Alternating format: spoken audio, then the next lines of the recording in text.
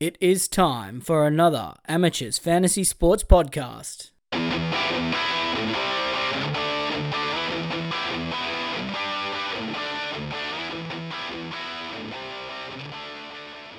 Hello and welcome to a special episode of the NRL Fantasy Amateurs. No Ryan again today, but we're here with irregular Rob. Rob, mate, you're becoming a lot more regular. Maybe we need to change it to irregular Ryan. Yeah, I'm not sure he deserves that yet, but no, it's been good to be step up when he couldn't make it. So no, happy to be here again. Yeah, so obviously, we like to keep the podcast to a concise 3 number, and Rob, you've been performing recently, but our guest that we have on today's episode is he's clearly booted someone off, and we've actually got Brian, the NRL physio, with us today. So, Brian, mate, do you feel bad for Ryan for kicking him off the podcast? Oh, look, I always don't want to rob anyone of, Ryan's supreme knowledge, but hopefully I can fill his boots. Yeah, well, we like to get an expert on occasionally. It'd be a nice change to listen to somebody that actually knows what they're talking about. So we've actually had a bit of a fortuitous for us, not so much for him today, with a topical injury with Joey Manu copping an injury at training.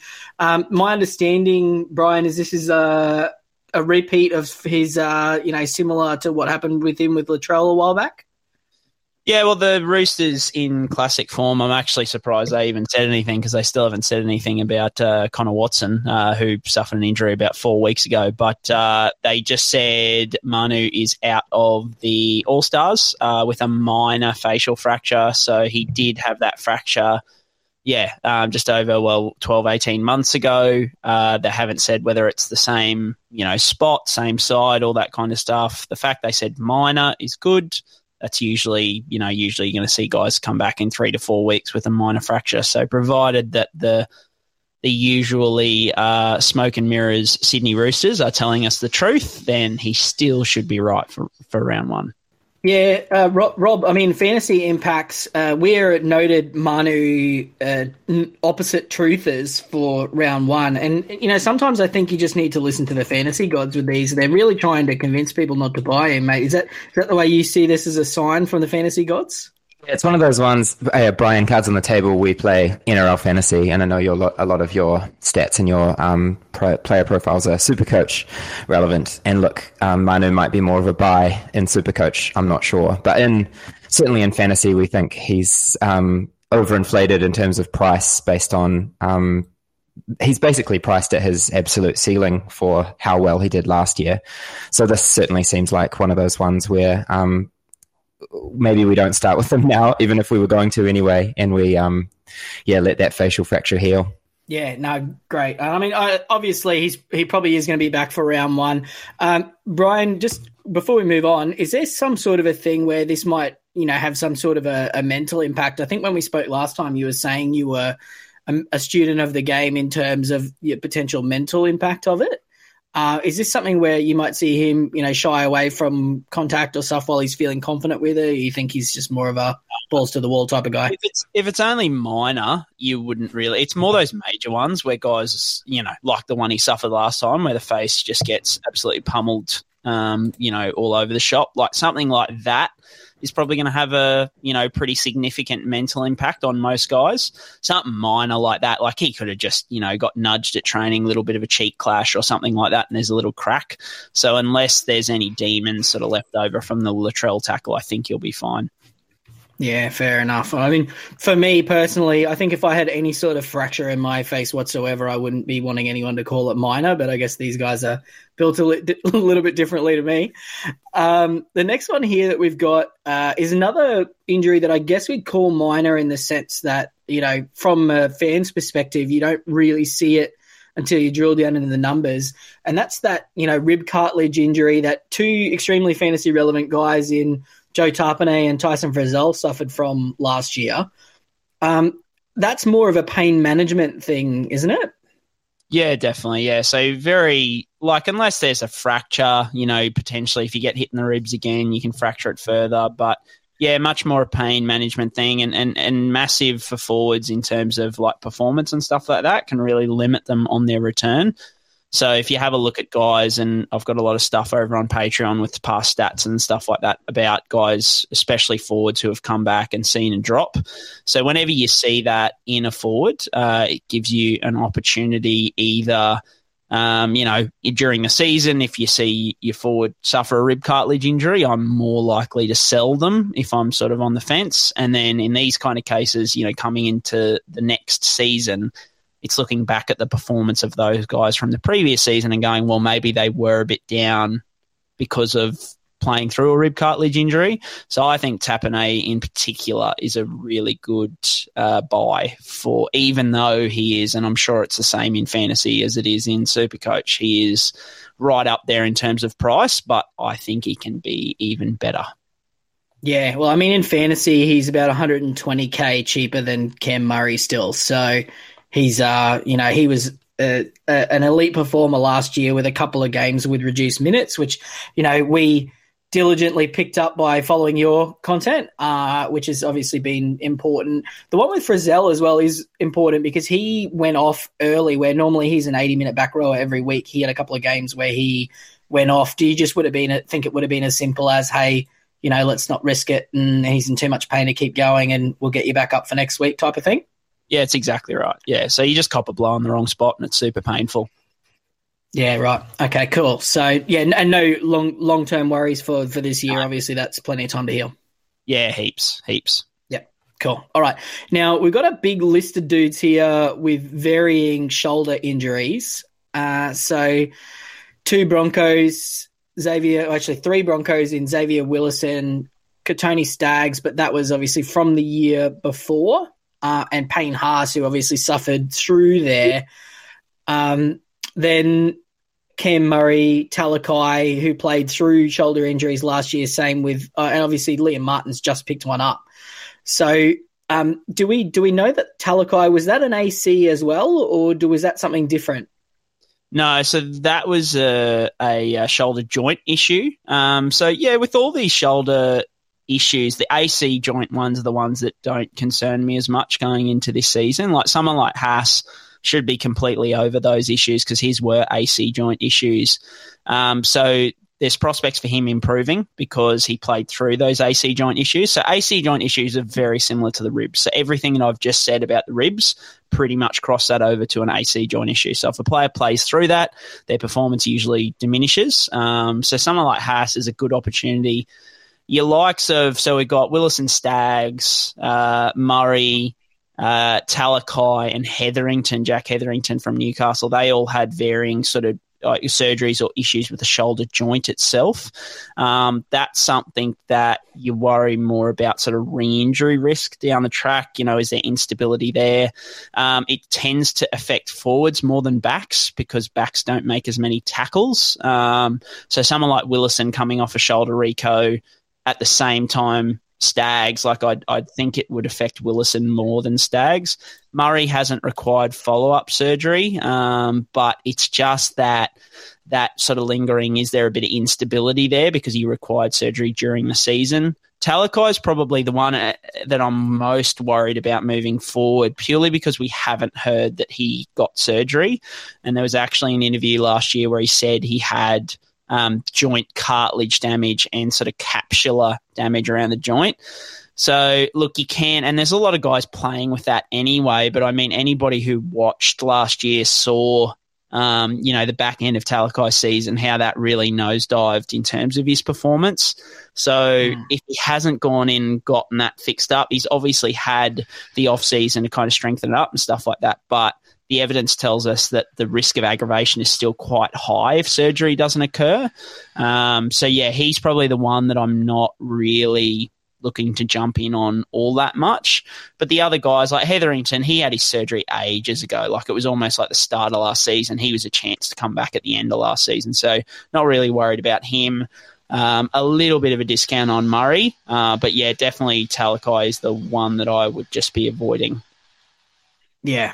No, that's good because, I mean, Talakai was one I was actually kind of interested in him for people looking for a top price centre in our game Obviously, he was a lot more explosive in the front end and not so much in the back end, but I wonder if that was more defenses preparing for him in addition to that. Plus, with no guarantees the shoulder's going to be fixed. Probably one to wait and see and have a look for the rest of the season and sort of come back to it at the business end, don't you think, Rob?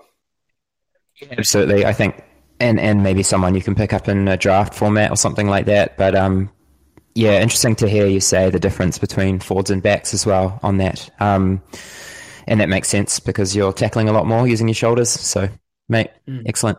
Did you, Brian, did you pick up that article? Did you see the article from Stags, him talking about how he was sort of shying away from contact and not really putting 100% in following that shoulder issue? Yeah, 100%. Yeah, that was something I covered pretty extensively with him sort of last season and then moving into this year. Like the Broncos came out and said it was just a bruised shoulder, which the way that he performed post-Origin, it was clearly a bit more than that. And it came out that, yes, it was a labrum issue, which is your cartilage in your shoulder. More when I talk about it's more concerning for for forwards and backs, it's more coming off a reconstruction. If they actually try and play through a shoulder injury like that, it affects them all relatively similarly, purely because they're playing through pain. I still would, if a forward is trying to play through it, I'd probably discount them more, but it still does affect both forwards and backs. But yeah, it's more coming off a shoulder eco. You pretty much always see forwards that first sort of 4 weeks of the season take a little bit of time. Yeah. So all this sort of stuff on your Patreon, we'll take it and insert it into the middle here. On your Patreon, you do this sort of week-to-week live updates of this sort of stuff and talk about it as it happens.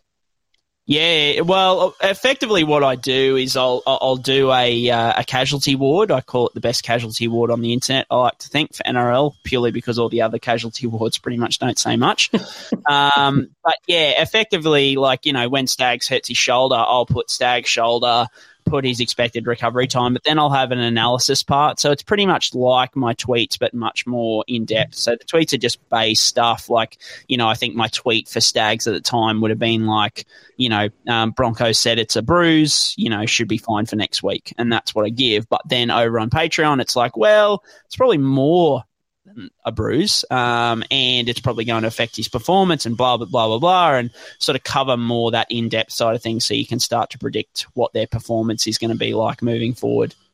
Yeah, great. All right, well, that's really valuable stuff. So what's the URL or, how would you find the Patreon if, someone's listening to this and wants to get involved, and what does that sort of cost? Yeah, so patreon.com/NRL Physio.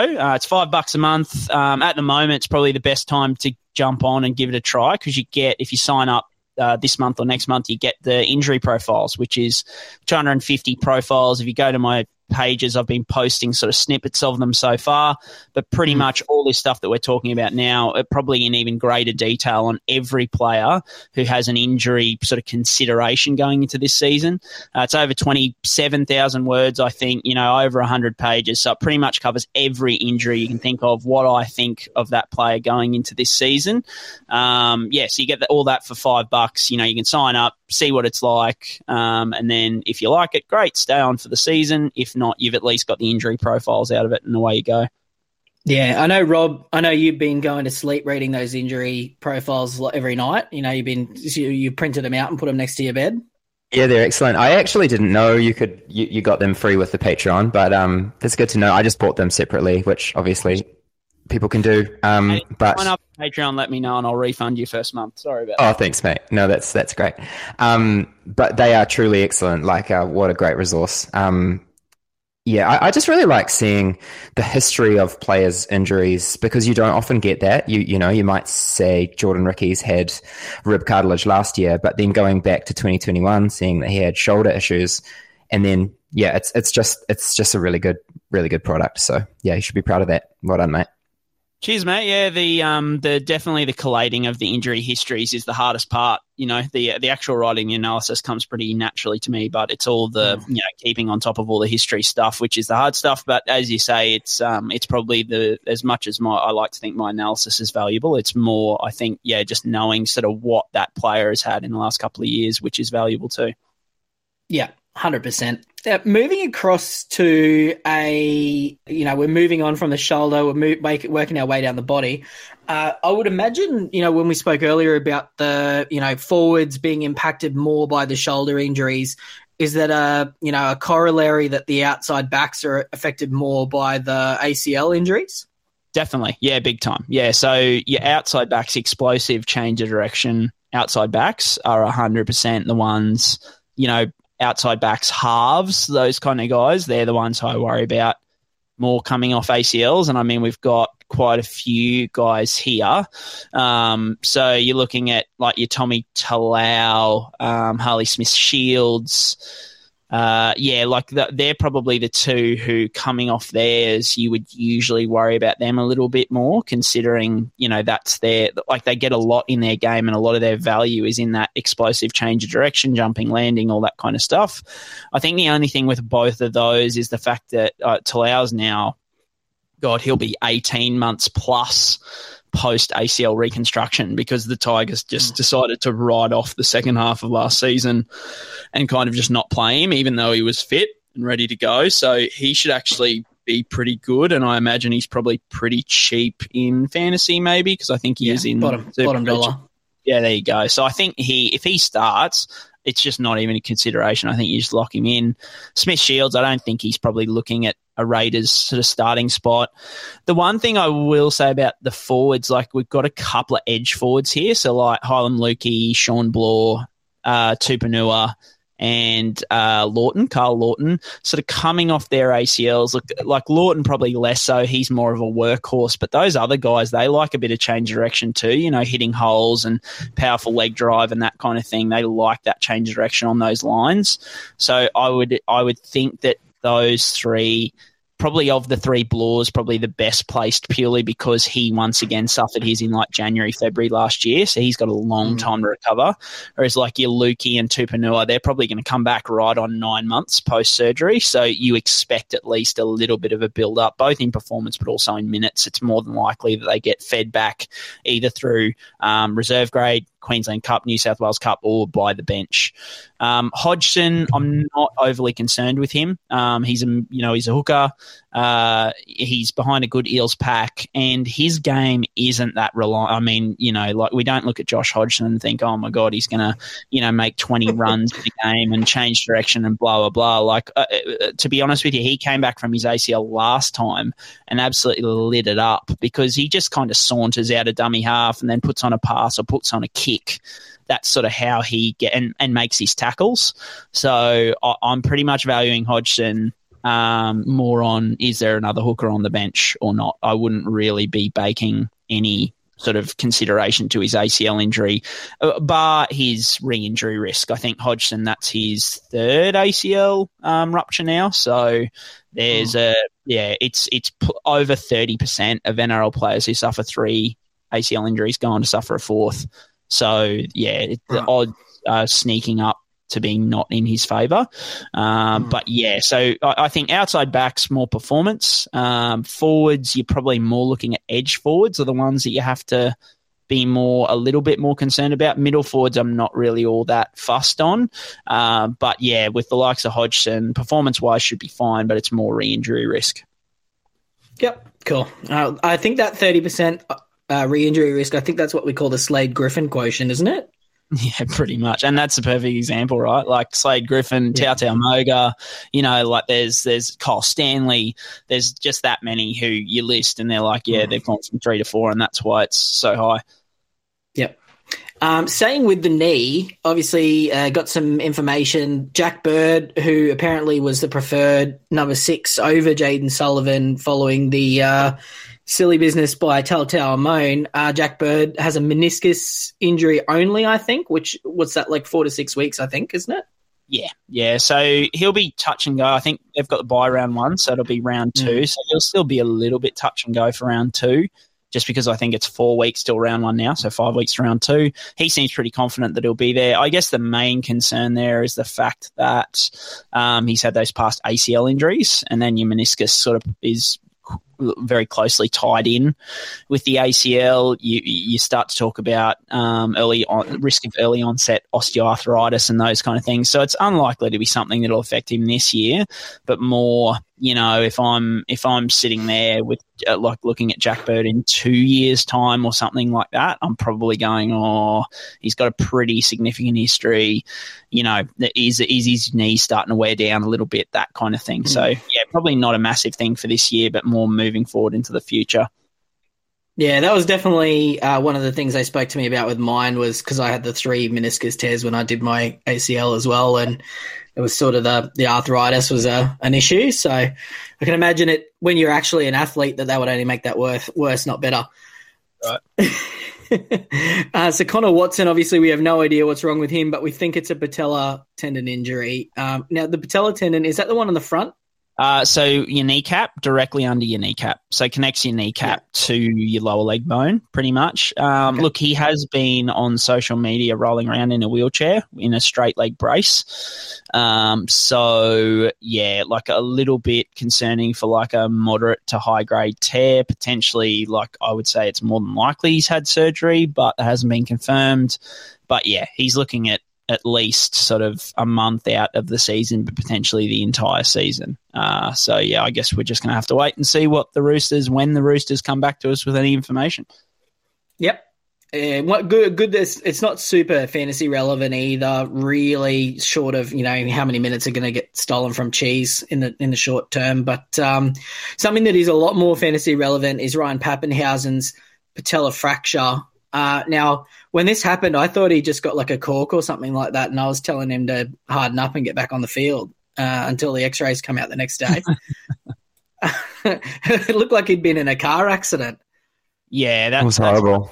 That's one of the more severe, significant injuries you're going to see on a footy field. Like, we talk about ACLs and stuff like that. But, we spoke about Joey Manu earlier with his facial fracture. Like, those kind of injuries, they happen once every so often. And, yeah, they're just horrific. So, yeah, I guess Pappy, it's a bit up in the air at the moment. I think even for Melbourne, sort of they started out saying that they're expecting around that 3-month recovery rate, which would have had him fit by Christmas.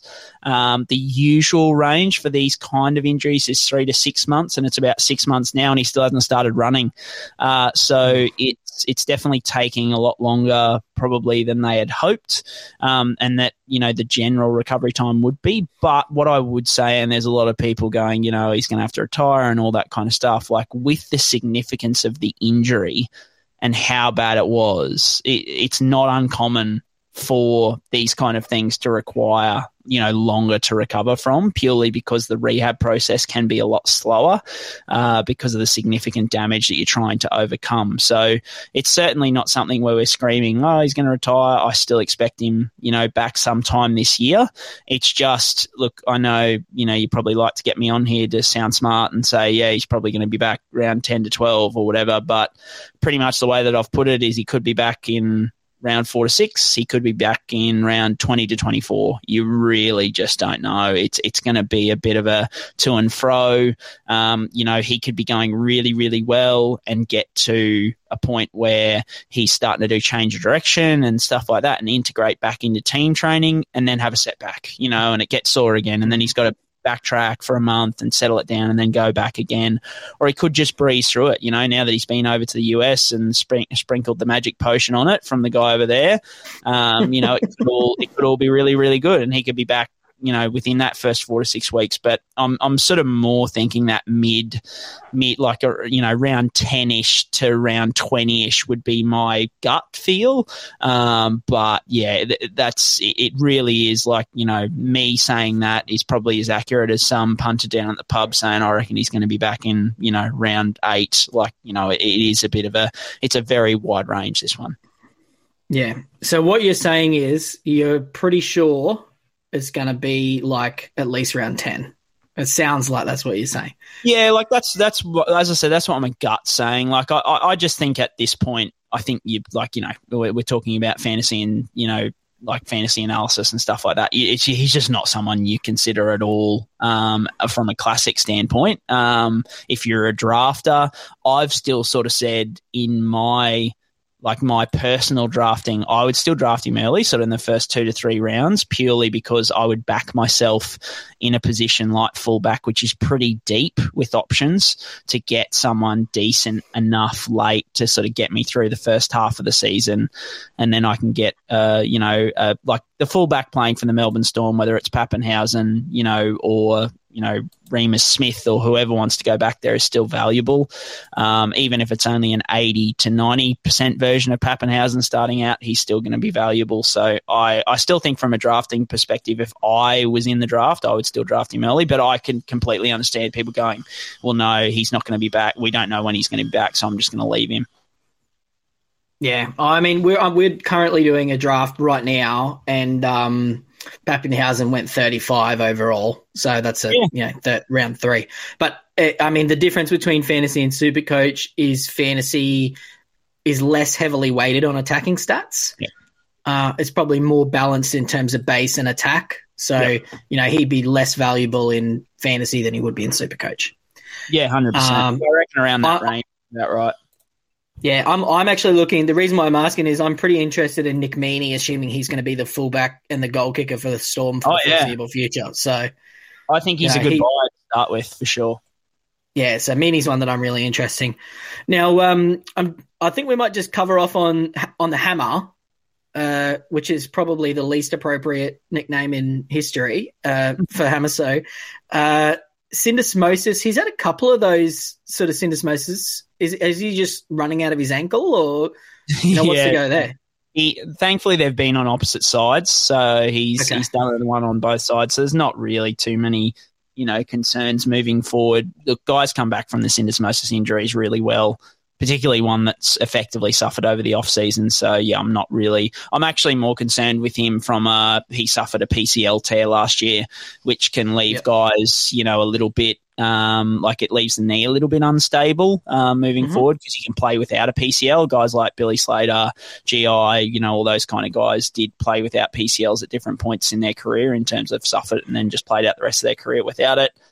GI was on record as saying after his PCL injury, it really, really affected him more than anything, more than his ACL injury, those kind of things. So, I'm more concerned from him from a PCL standpoint than a syndesmosis standpoint. I think he'll still, he's still probably pretty cheap once again in fantasy, I assume. But with him, I think you're more looking at, he's playing fullback for the Dolphins. How much attacking, upside really is there? He's not a big base guy. He doesn't like to take runs. So, it's one that even from my perspective, I'd be a bit 50-50 on going him. But, not really from an injury standpoint. Okay. Brian, just one thing on Hammer. Sorry, Mark. Would you say that the PCL is just, for someone like Hamiso who's kind of relies on his pace, would you say that it's kind of the acceleration that would be affected by that kind of injury? Yeah, acceleration and explosiveness in that change of direction. So, stopping, starting, changing that direction off that knee. They're the two components, and they're two parts of his game that are so important. The straight probably wouldn't be, as major. Like, he'd probably still run 100 meters in a relatively similar time pre and post, but it's more, how often do you get into that position in a game of footy, and B, how often is he going to get into that position as the fullback for the Redcliffe Dolphins? Like, he's probably going to be chasing guys more than running through himself. So, What I'm hearing a lot of Dolphins negativity, mate. I thought you were a Dolphins fan. Yeah, I am. Of course I am. Yeah, I'll be there game one. But I mean, we all see their team list, right? Like, there's nothing. You have to set your expectations low, like a Warriors fan. Nothing wrong with being realistic about there. I'd say the same about. I don't think the Warriors are going to do all that well this year. I don't think the Knights will do all that well this year. So there's certain teams that you just sort of look at and you go, well, I think with the Dolphins, I think because they're new and all that kind of thing, there might be a bit of shine to some people with some cheaper guys. But yeah, I just think like falling into that trap might not be the best move. I think you're going to be pleasantly surprised this year, mate. I hope so. Let's hope so. Ryan's got a bet on him to make the 8. He's on it. He doesn't even care about the Dolphins, mate. Tell him he's going to have him up. Tell him if he wants good odds, just to deposit it into my bank account, and I'll take care of the money for him. Mate, we made a profit in the punt club last year, I'll have you know. It wasn't a big profit. I think it was 15 cents for every $20 or something like that profit, but we made one. Mate, going on to the hamstring patrol, obviously there's a number of guys here. Jaden Sullivan, the aforementioned hamstring concerns. I see they were shopping for Brodie Croft and looking for Jack Bird to play in the half, so obviously that's not a huge amount of faith there. But the other guys all are actually pretty fantasy relevant, either for themselves or their replacements. Starting at the bottom, Kurt Capewell, he seems to be missing from Broncos training and has been for, a week or two. And, they've got Willison and Piakura and these guys training out on that left edge. Have you seen anything on Capewell? Yeah, apparently it's only minor. Well, that's the indication from the club anyway. So I'd say they're just, managing him heading into the season. They know the re-injury risk of hamstring strain. So he still has an increased risk of hamstring injury over the first probably 2 to 4 weeks of the season for sure. But I'd be shocked if he isn't there for round one, because I'd be pretty certain they're just managing him well in this period so that he's right for the start of the season. Yeah. Now, see, Rob, tell me, how did Anthony Milford make it onto this list? I was just reading through the physio's profiles and saw that he had 4 in one season in 2020, and I just wanted to get like a read on what your likelihood of him re-injuring that hamstring is, and whether you're concerned about his performance at all in 2023.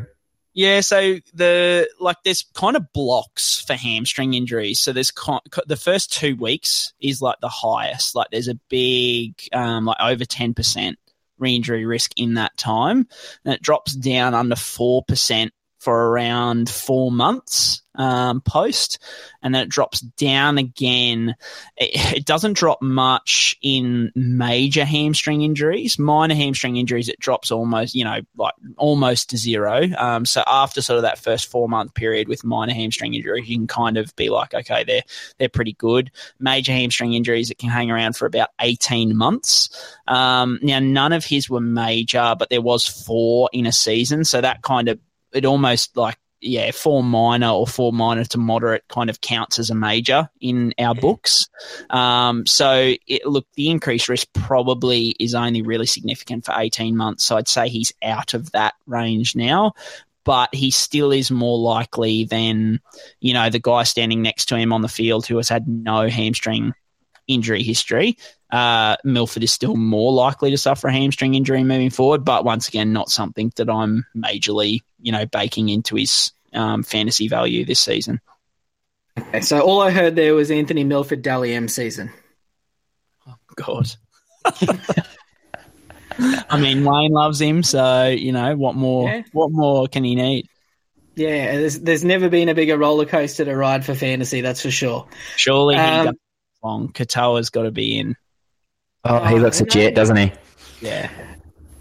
Yeah, maybe. Well, if the Dolphins are like 6-2 going into, the bye, it'd be highly unlikely they're going to change the team. So the only way they're 6-2 is if Milford goes down and Katoa starts. Now you're talking. All right. Now, the last 2 guys we need to speak here, obviously, Turbo, you've spoken at length on your podcast, and I don't want to go into that in great detail again because we're probably tired of talking about it. I just want to hear a confidence level, scale of 1 to 10. How confident are you that Turbo is going to make it through a season this year? I'd say probably a 7. Like if he gets through the first month, then I'm really confident. It's that, once again, like we talk about with hamstring injuries, it's that first sort of 2 to 4 weeks after a return that you're really concerned about. So I think Turbo is a prime person who you should start with rather than look to bring in, because you start with him. If he injures it, then you're only using one trade to get rid of him. Whereas, if you don't start with him and he kills it, and you're like scrambling to get him in, you get him in, and then he suffers an injury, you've kind of blown 2 trades and you've missed out on the points as well. So I think even though there is a hamstring injury risk there, I think you just, with his upside, I think you'd be silly not to start with him, and considering that it only costs you one trade then if he does suffer an injury. So, yeah, he is an increased injury risk, and purely because, I guess the one point I want to make is that it's his hamstring that we're concerned with. All the other stuff is not relevant, and that's probably what I bang on about on my pods and whenever I talk about it, is people kind of bake, a shoulder injury or a knee MCL tear or, a pec tear and stuff, and they say, oh, look, see, he's really injury prone and blah, blah, and all those things are just footy injuries. They happen to anyone. Anyone can cop a blow like that and have those injuries happen. It's more the hamstring injuries that we're concerned with, and he definitely does have an increased risk of that moving forward. Yeah, and I mean, mate, I actually want to take a time to reflect back on something that you said on our podcast last year. You probably don't remember. This is before you were a big podcast star. Is we asked you about the injury prone tag specifically as it related to one player, which was Shaun Johnson, who made it through all but one game last year. I know.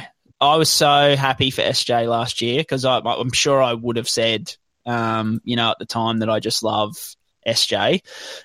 So yeah, super, super stoked for him. Like the likes of him and Matt Moylan, they're like your success stories, right? Like, you got all these people coming out saying Turbo's going to need to retire and blah, blah, blah. And the Turbo's had nothing compared to the likes of those guys. And I think they both between them missed out on one game each last season. Now, whether their performance was, all that good is probably for somebody else to discuss. But yeah, so you can absolutely get to a point where you get over those injury proneness kind of things. I still think that Johnson, considering his history, even though he had a good season last season, he's not somebody who I would say is not prone to lower limb muscle strains moving forward, purely because of his history and his age.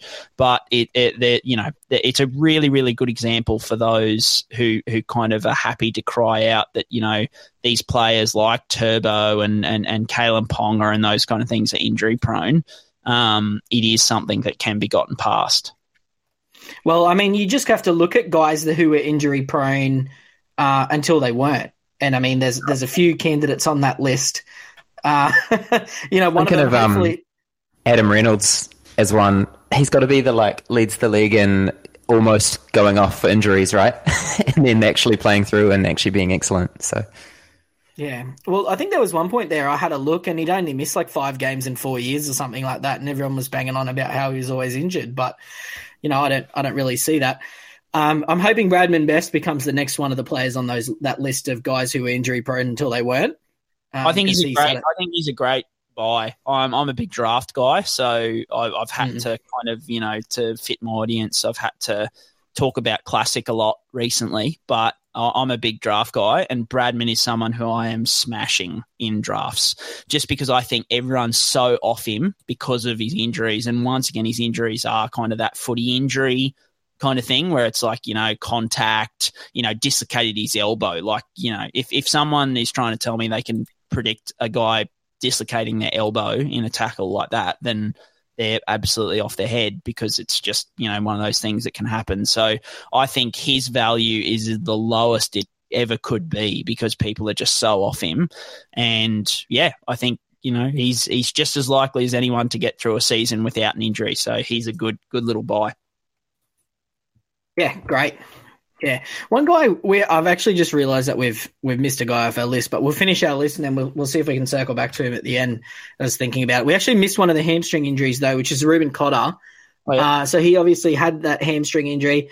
I'm sure you were as shocked as I was to see him play 75 minutes in Origin and then try to back up 2 days later and get a hamstring injury. I'm sure that was very surprising for you. Especially when it came out that he had a hamstring niggle during the week at training. And they still try to run him out there. I was just like, holy crap, what is happening here? So he's a big smash for me. He's one of my buys of the season, I think. He's a guy, I think, who, once again, I haven't looked at the fantasy stats specifically, but he's very base stat heavy, right? And I know extremely. Coming back from his injury last year. It was a tendon injury. They took their time with him. Because of that, they were locked into finals, so they didn't need to rush him back. And so it definitely, not only did he was coming back off a Liz Frank injury to start the season, so he's a little bit slow into the season. Then he had the hamstring injury that brought him down. So I think that purple patch in the middle of the season is kind of I reckon that's almost his floor. I think, I'm all in on Cotter this year. I think he's just going to be even better than he was last season. Yeah, well, I mean, there's that. There's also, he had a couple of ACL injuries when he was sort of just getting started as well. And, he's just, apparently he's an absolute monster. Like, he doesn't look that big on the TV, but yeah, one of the boys is, has moved in next door. And, apparently he's a lot bigger than he looks as well. So, I think it's the mullet. It's the mullet, isn't it? Yeah, I think he's one of the only, like most players, they look like they're smaller than what they are, and on the TV you see them in real life and they're massive. The guy who's the only one I've ever seen that looks smaller in real life is Tavita Pangai. I don't know what happened. I saw him at a bar at Chermside, and he was way smaller than what he looks. So, go figure. He's an interesting one. What's your take? I know he's not on our list, but what's your take on his physique impacting his output this year, Brian? Oh, mate, I think he'll look. He's probably one who I think it's definitely much more off-field stuff that influences his fantasy value. It's more down to his headspace, how much he wants to, follow a game plan. Yeah. He's someone who I think has all the potential in the world, but just needs to get it right upstairs. Yeah, the 10 centimetres between the ears is the only thing lying between him and greatness. 100%. Speaking of players with mental obstacles, this is a great transition here. I want to ask you what your thoughts are around Chance Nickel-Klugstar. So from a fantasy perspective, I did a deep dive on him. So he's very cheap. So he's the same price as Hammer and Charlie Staines and a couple of other guys. So obviously in the past, 2019 average of 38 points, which is pretty good in our game. It's a lot, the scoring's probably 10 points less than Supercoach.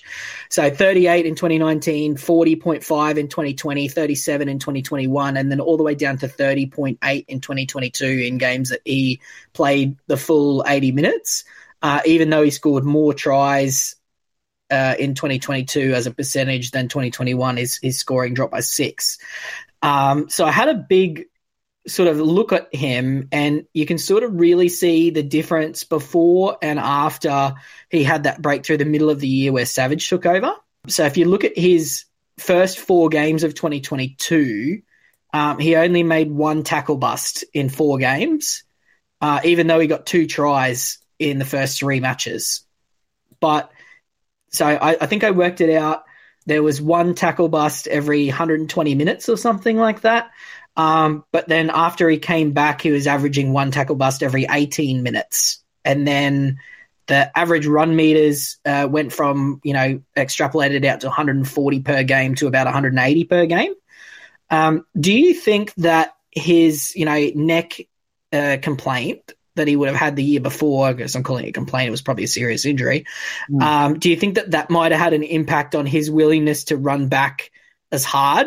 And, coming off the rehab from the hamstring, do you think maybe he, got over that and that would have led to the output and performance? Yeah, those neck disc injuries are significant ones that require, he needed surgery, needed a long recovery. They're really nasty. You've got guys like Chris McQueen, Chris McQueen was playing Origin level before he, needed his surgery, had his surgery, and you just didn't really see anything from him, again, really. And that's probably one of the more worst case ones. There are guys who've come back relatively successful from them, but it's not uncommon at all to have guys sort of be quite hesitant, because your neck is, it's one of the most vulnerable, places in the body when you're out there playing footy. Injury to the neck, can be really, really significant. Every hit up that you take, every tackle that you make, you've got that whiplash effect through your neck. So yeah, it's definitely something that there's obviously been no confirmation from the club, not that you'd often hear that, but yeah, it's definitely something that I'm baking into his cost this year. I think if he starts for the Warriors once again, I just think he's a smash. I think you get him in because of what he potentially did in the past. And he could, now, like most major injuries, the further you get away from them, the more likely that player is to get back to their best. So yeah, I'd be bringing him in. Yeah. So the worry that he ends up being the next Chris McQueen and actually just is never the same player ever again, is that part of the consideration, or you don't think that's likely? Oh yeah, for sure. But once again, like Chris McQueen's probably the worst of the worst, right? Like not the worst of the worst, because you can have a neck injury and not play ever again, right? So like not the worst of the worst, but in terms of players who continue and talking about performance, it's a possibility, but it's a small possibility. I think if we were talking about a Charnze Nicoll star who was mid-range priced, then we'd be having a different conversation. But when he's priced the way that he is, I just don't think there's much downside at that price. Yep, cool, love it. Now, can you explain the difference between what Daniel Saifidi's injury was last year that he played through, which is the tibial plateau fracture, which sounds like a foot injury, and Jackson Hastings? Were they the same injury, or was that different? So the one Saifidi had is up at the top of the tibia or the shin bone, so near the knee, whereas Hastings, are you talking about the one that Hastings suffered in the Carrigan tackle? Is that right? Yeah, well, it was in the last game before he sort of, he had a week off and then ended up at lock. But he sort of played through it. But he was still rehabbing it he's talking in the James Graham podcast that I'm halfway through listening to. He was talking about that he's rehabbing it this preseason. Yeah. So effectively, Hastings had two injuries. He had a foot injury, that was like a nerve injury that he was playing through for the entire season. And then Hastings had that really nasty sort of injury that he suffered in that Pat Carrigan hip drop tackle that resulted in like a fracture of his lower leg. Oh, yeah, I remember that. Yeah, no, I'm talking about the first one. Sorry, the foot injury. Yeah, so the Saifidi one's up near the knee, whereas the Hastings one's down in the foot. It's similar in terms of how they'd affect you, because you'd be playing, like your knee and your foot both have significant force through them. So, yeah, playing through it would result in a diminished performance. So I think both of those guys represent value going into this season, because it's conceivable that they played through some stuff into last season. Yeah. Okay. Cool. Now, I guess the two last guys that we've got on our list here to speak about. So Christian Welch coming back from the Achilles rupture. Is the Achilles injury and the return to play very similar to what we were sort of discussing earlier with the middle forwards and the ACLs, where it's more than likely less about that, or is this more something that's likely to affect him to start the year? Yeah, it probably affects middle forwards a little bit more purely because Achilles is more for that push off. So for forwards, it's about, getting that speed going into the line, both into contact and also like pushing like post-contact meters and stuff like that. So it's not going to affect his ability to rack up hit-ups or rack up tackles, but it's more like how effective those, runs are. So it's not something like a Sean Johnson when he was coming back from it, that was almost a complete, don't touch him, because he requires so much, because so much of his game is based on, those attacking stats and line breaks and, those kind of things. So with Welsh, I still think he's going to be solid, but I wouldn't expect him to be, like he was an Australian level prop before that. I don't know whether he'll be straight back there to start the season. I think by the end of the season, you could see that guy again. But I think to start off with, coming back from such a significant injury, it is going to take a little bit of time.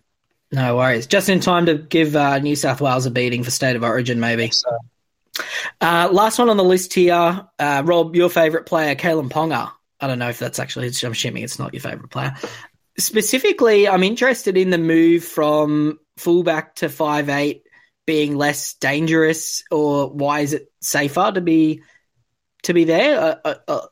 Is it something to do with the type of tackles you're making, or? To be honest with you, mate, like when I wrote that up, it's all based purely on stats. So I have the NRL injury stats for about the last 4 or 5 seasons, specifically about,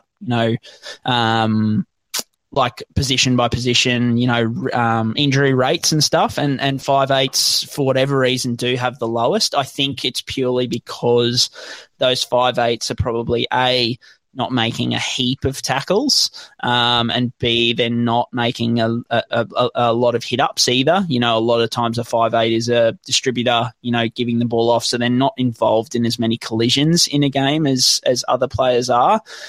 Even like from a fullback perspective, I think, because a lot of fullbacks will take 15 to 20 runs a game, like they're your times when you're often going to suffer an injury, particularly from a concussion perspective.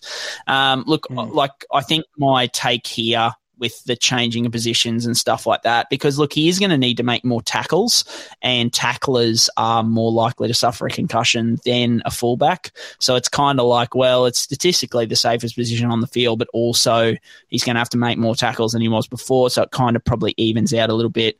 But it's all semantics, to be honest. Like he could be playing center, wing, fullback, hooker, whatever.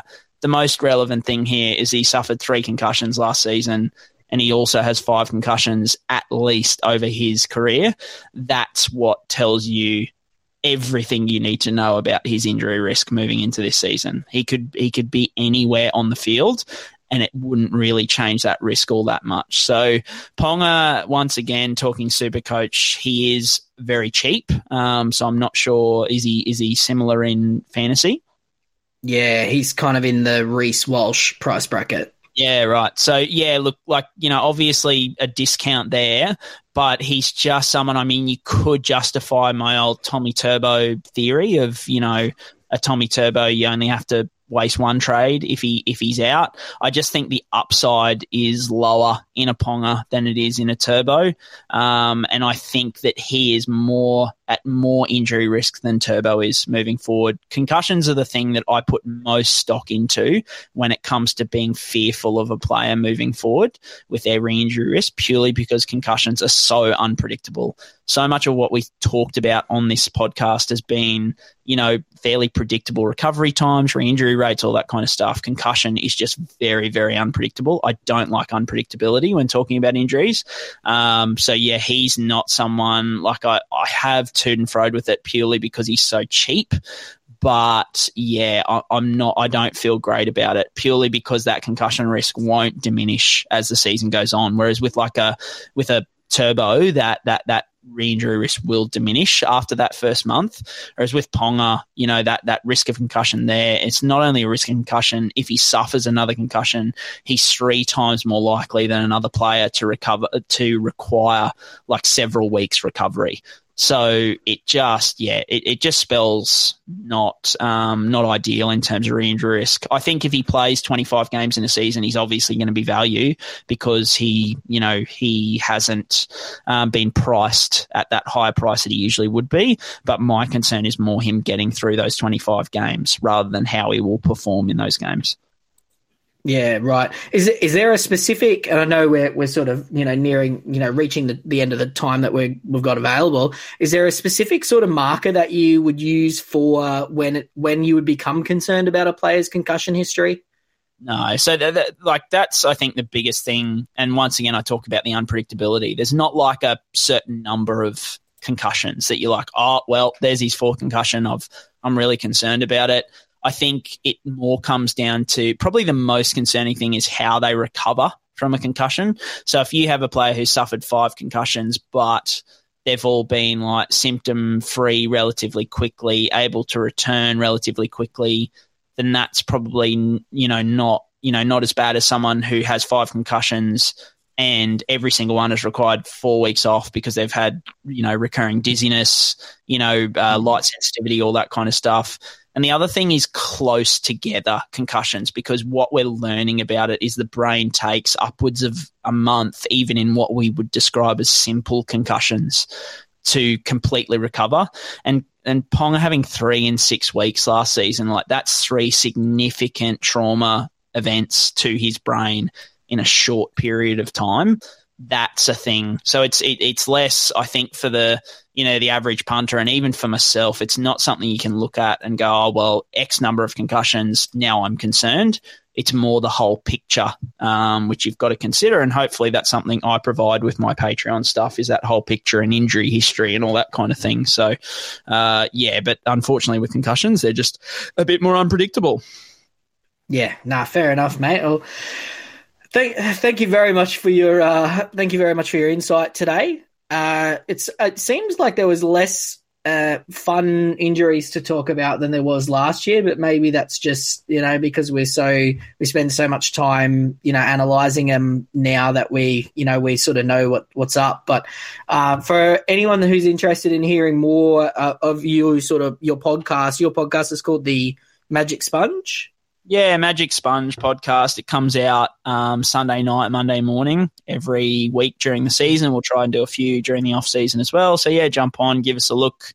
Hopefully it's at least a little bit entertaining and not too, drawly with the information. But we try and keep it fun, a bit like you guys, as you were saying. Keep it, some information, some fun and stuff like that. And we enjoy it. It's with a mate who's a physio, so we just enjoy sitting down and talking injuries and footy on a Sunday night.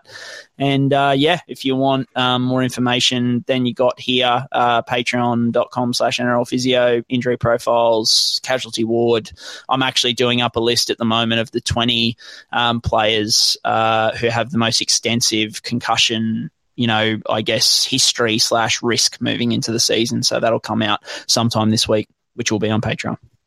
Great. And there's some really fantasy relevant guys on that list, I'm led to understand, but I won't give any spoilers out. You'll just have to go and sign up for Patreon once that is all, just do it now. Just stop what you're doing, pause the podcast, go and sign up for Patreon, and then come back and finish off listening to the pod. Thank you very much for joining us, Brian, Rob. You've done, fantastic as always, and we'll talk to you next time. No worries, guys. Talk to you next year.